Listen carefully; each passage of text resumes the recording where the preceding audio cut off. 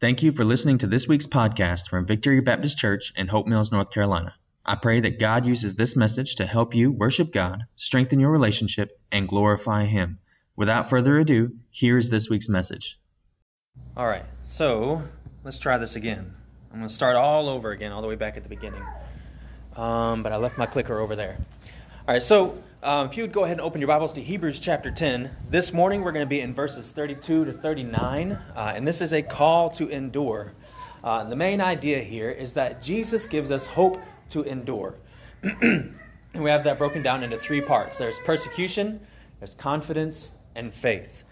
Persecution, confidence, and faith. The main idea, again, is that Jesus gives us hope to endure. So I'm going to go ahead and jump right into verse 32, chapter 10, verse 32. It says, "Remember the earlier days when after you had been enlightened, you endured a hard struggle with sufferings. Sometimes you were publicly exposed to taunts and afflictions, and at other times you were companions of those who had been treated that way.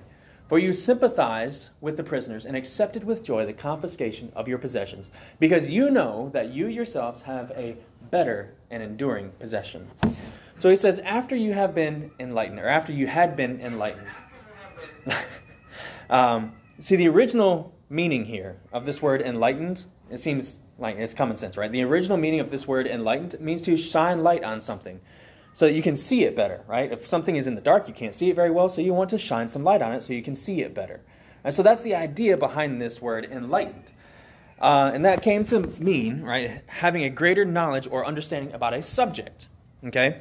Now, this could be, or it is usually meant in a spiritual sense, right? To have spiritual knowledge and insight. So let me tell you what true enlightenment is. This is real enlightenment. It is the gospel. And the gospel starts all the way back at the beginning of Genesis with God's design. See, God created the whole universe to reflect His glory. God created this world to reflect His glory. And God created us to reflect His glory. And we do that through our relationships. We're created to be in perfect relationship with God, in perfect relationship with each other, and in perfect relationship with the rest of creation. Now, there are other ways that we show God's glory, but that's the main way, is through our perfect relationships. And we look around in our lives and we say, well, these relationships aren't perfect. My relationship with God, if I'm being honest with myself, we know that our relationship with God isn't perfect. And that's because of sin. And see, sin is any time that we go against God's will in our lives. It started all the way back in Genesis 3 with Adam and Eve, but it continues to today with our sins. And those sins take us out of God's design. It breaks those relationships, and it leaves us in this state of brokenness. And like I said, we feel it in our broken relationships. We feel it with the brokenness of creation, right? With all these natural disasters coming along, with wildfires and tornadoes and hurricanes. I do think that is part of the brokenness that our sin has caused.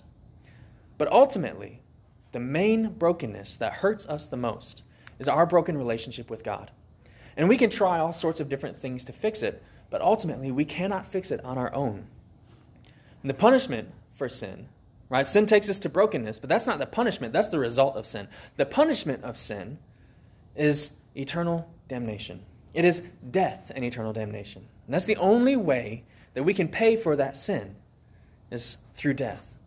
So Jesus came, God as man. Jesus came and lived the perfect life. He lived a sinless life so that He could be our perfect sacrifice. And He paid that penalty for us so that we don't have to pay that penalty of sin.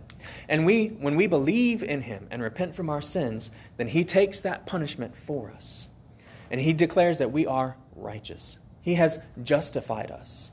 And our relationship with God can be restored. And so we're free to pursue God's design.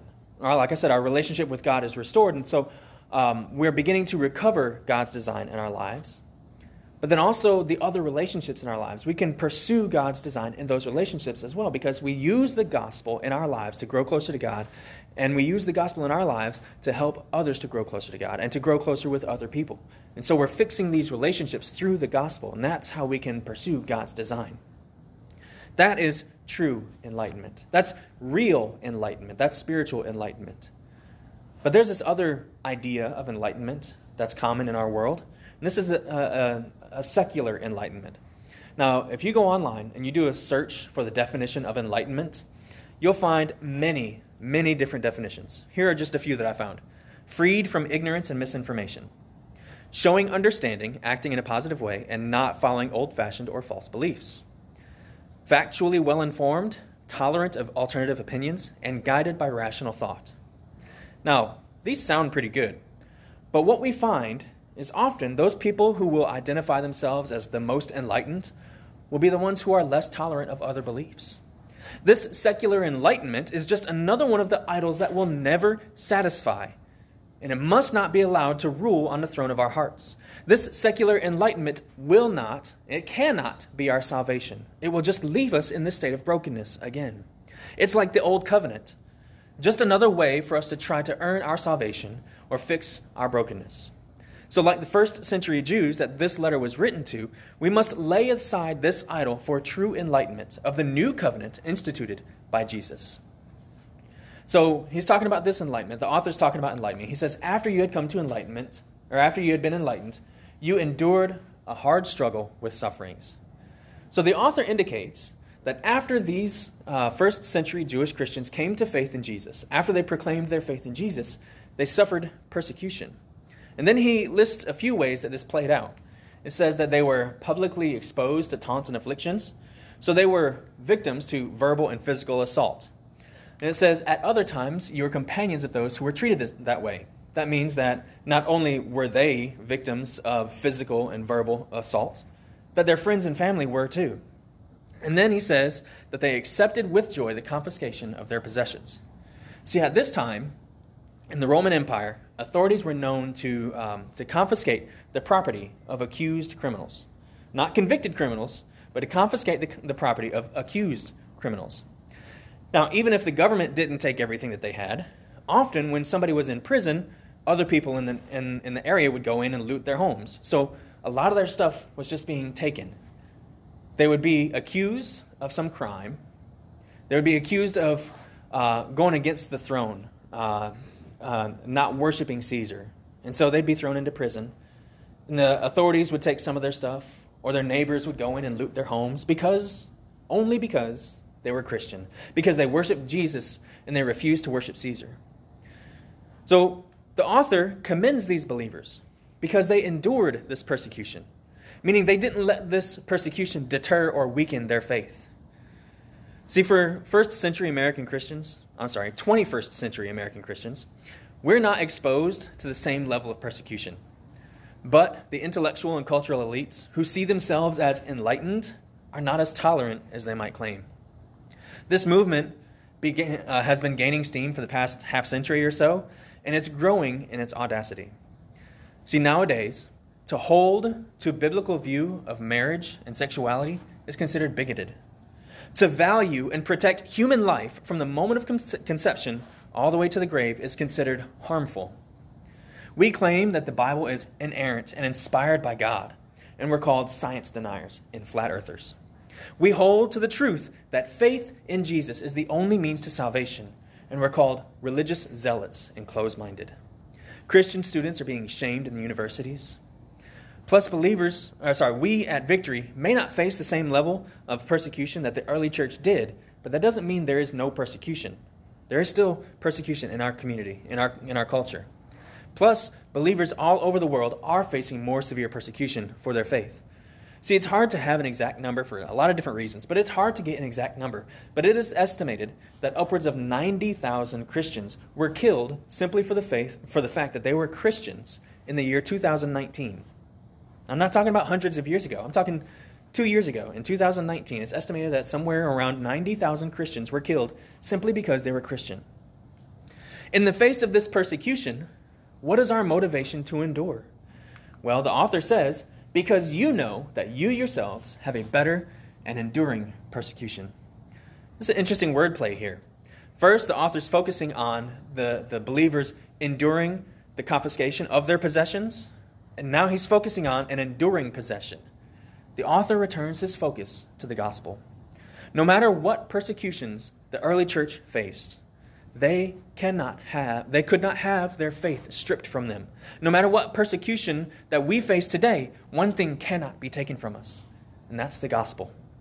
The early church was able to persevere because of their faith in the gospel and their resulting eternal residence.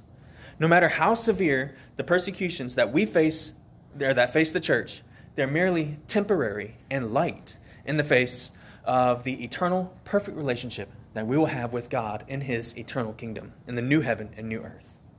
So now that the author has reminded them of what gives them the hope to endure persecution, he uses that same hope for their continued perseverance. He says, "So don't throw away your confidence, which has a great reward.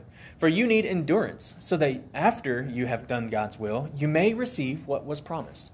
For yet in a very little while the coming one will come and not delay. But my righteous one will live by faith. And if he draws back, I have no pleasure in him." So the author says, you need endurance, so that after you have done God's will, you may receive what was promised. So we discussed this more in depth earlier back in chapter 6. So I'm not going to go super in depth here, but the author is not suggesting that a believer could lose their faith and thus lose their inheritance, which is our residence in God's eternal kingdom. What he is saying is that those with true faith will show their faith by the perseverance of their faith. Those who turn away and renounce their faith, they did not have a saving faith to begin with. A faith that saves is a faith that perseveres. See, the gospel is what gives us the endurance to face persecution. And without saving faith in the gospel, there will be no reason to hold to the truth of the gospel in the face of persecution. In the end times, though, Jesus will come, and he will establish his perfect kingdom. Those who have placed their faith in him will be residents in this kingdom. There will be no more pain, no more suffering, and no more persecution, because the enemies of the gospel will be defeated, because they will be judged for their own sin. But it is only through true, enduring faith that we will have the hope to persevere through these persecutions and to stand victorious with Jesus. Now, speaking of the end times, the author, in keeping with the theme of this letter, he uses an Old Testament quote to talk about the end times. He says, "In a very little while, the coming one will come and not delay, but my righteous one will live by faith. And if he draws back, I have no pleasure in him." All right, so we're going to have to take a few moments here and go into what I call nerd zone. This is where I love to be. I know not everybody's quite as nerdy as me, but we're going to have to take a little bit of time to go into nerd zone here. All right, so this quote comes from Habakkuk 2, 3, and 4. All right, so that says, "For the vision is yet for the appointed time. It testifies about the end and will not lie. Though it delays, wait for it, since it will certainly come and not be late. Look, his ego is inflated. He is without integrity, but the righteous one will live by his faith." Now, when we read these two passages side by side, it's hard to see that the author of Hebrews is quoting this passage right here. Well, there's two reasons for that. The main reason that it's hard to see this quote is because the author of Hebrews is quoting from the Septuagint. Now, the Septuagint is the Greek translation of the Old Testament that was most commonly used in the first century, especially there in and around Jerusalem. So the Septuagint is the Greek translation of the Old Testament. That means, for us, reading the author in Hebrews, right, the original text of Habakkuk was written in Hebrew, then it was translated to Greek, and then it's translated to English for us. So I don't know how many of you have a lot of experience with translating languages, but it's just as much of an art as it is a science. So to understand how this might end up weird, I took this same passage, actually just verse 3 right here. I took this passage from Hebrew, and I used Google Translate. And I took it from Hebrew to German to English. So kind of like what the author, or what we see in Hebrews. But instead of going from Hebrew to Greek to English, I went Hebrew to German to English. All right, so here it is from the CSB, and a good translation here in Habakkuk 2:3 says, "For the vision is yet for the appointed time. It testifies about the end and will not lie. Though it delays, wait for it, since it will certainly come and not be late." And then underneath the line here, this is from Hebrew to German to English using Google Translate. It says, "Because another vision is for the appointed time, and he will cry out for an end, and he will not be disappointed if he tarries." We can see some similarities in there. And also, it doesn't carry quite the same meaning. Now, obviously, Google Translate isn't a great translation source. It works in a pinch for some things, but it's not perfect. But this shows just how translating from one language to a second language and then to a third language can lose some of that original meaning, or at least it can hide some of that original meaning, which is why it's so important for us to be confident in the translation that we're using. I'm confident in the CSB, and that's what I preach from. That's what I do my Bible study in. I do have a few others that I reference as well, but I like the CSB. I think it's a really good translation. Now, most of the time, when the New Testament quotes the Old Testament, it is from the Septuagint. But most of the time, those quotes, they're not subject to quite as much translational difficulty as this one. Now, I said there were two reasons why it's hard to see this quote from Hebrews from Habakkuk. And the first one is because of the translational difficulties. The second reason is because the author of Hebrews is interpreting this coming judgment as Jesus' return. All right, so Habakkuk chapter 2, verse 3 talks about the vision is yet for the appointed time. About this vision.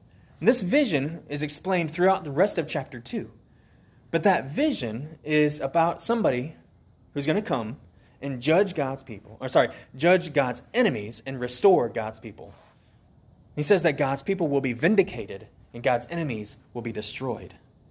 The author of Hebrews is using that vision, and he sees Jesus in that vision. So instead of using that term, this vision, he says the coming one, because that's Jesus. Jesus is coming. He is going to return. But the point of these passages, whether you're reading it back in Habakkuk in original Hebrew, or you're reading it in English from Hebrew to Greek and then English, or whatever language you're reading it in, the point is the same. That those who place their faith in the Lord can put their hope in Him, because He is coming to rescue His people and judge His enemies. Now, if you're listening to this today, you are in one of those two camps. You are either God's people waiting to be rescued, or you are God's enemies waiting to be judged. For those who have placed their faith in Jesus, let that be a source of hope for you.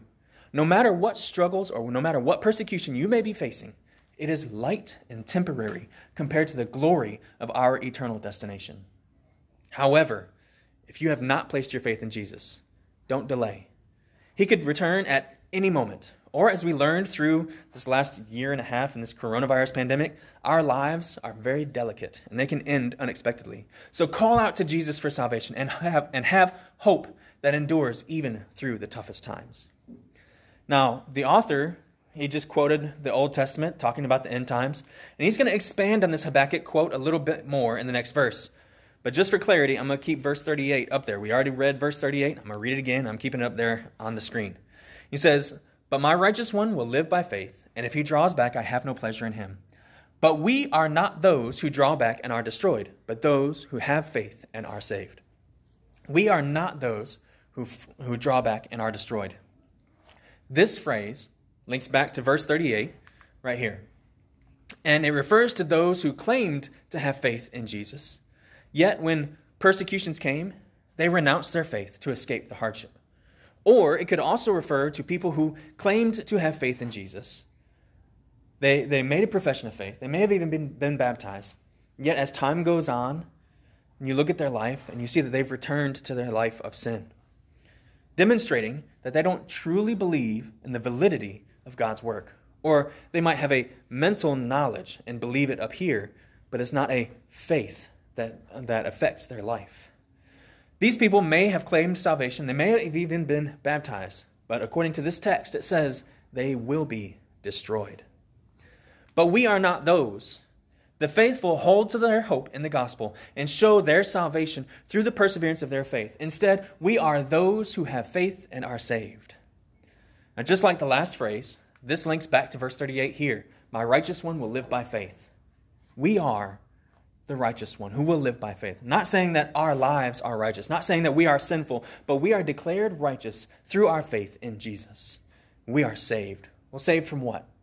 Saved from our slavery to sin, saved from the brokenness of our fallen world, and saved from our broken relationship with God, saved from persecution, and ultimately saved from an eternity in hell. All right, so we get to our application.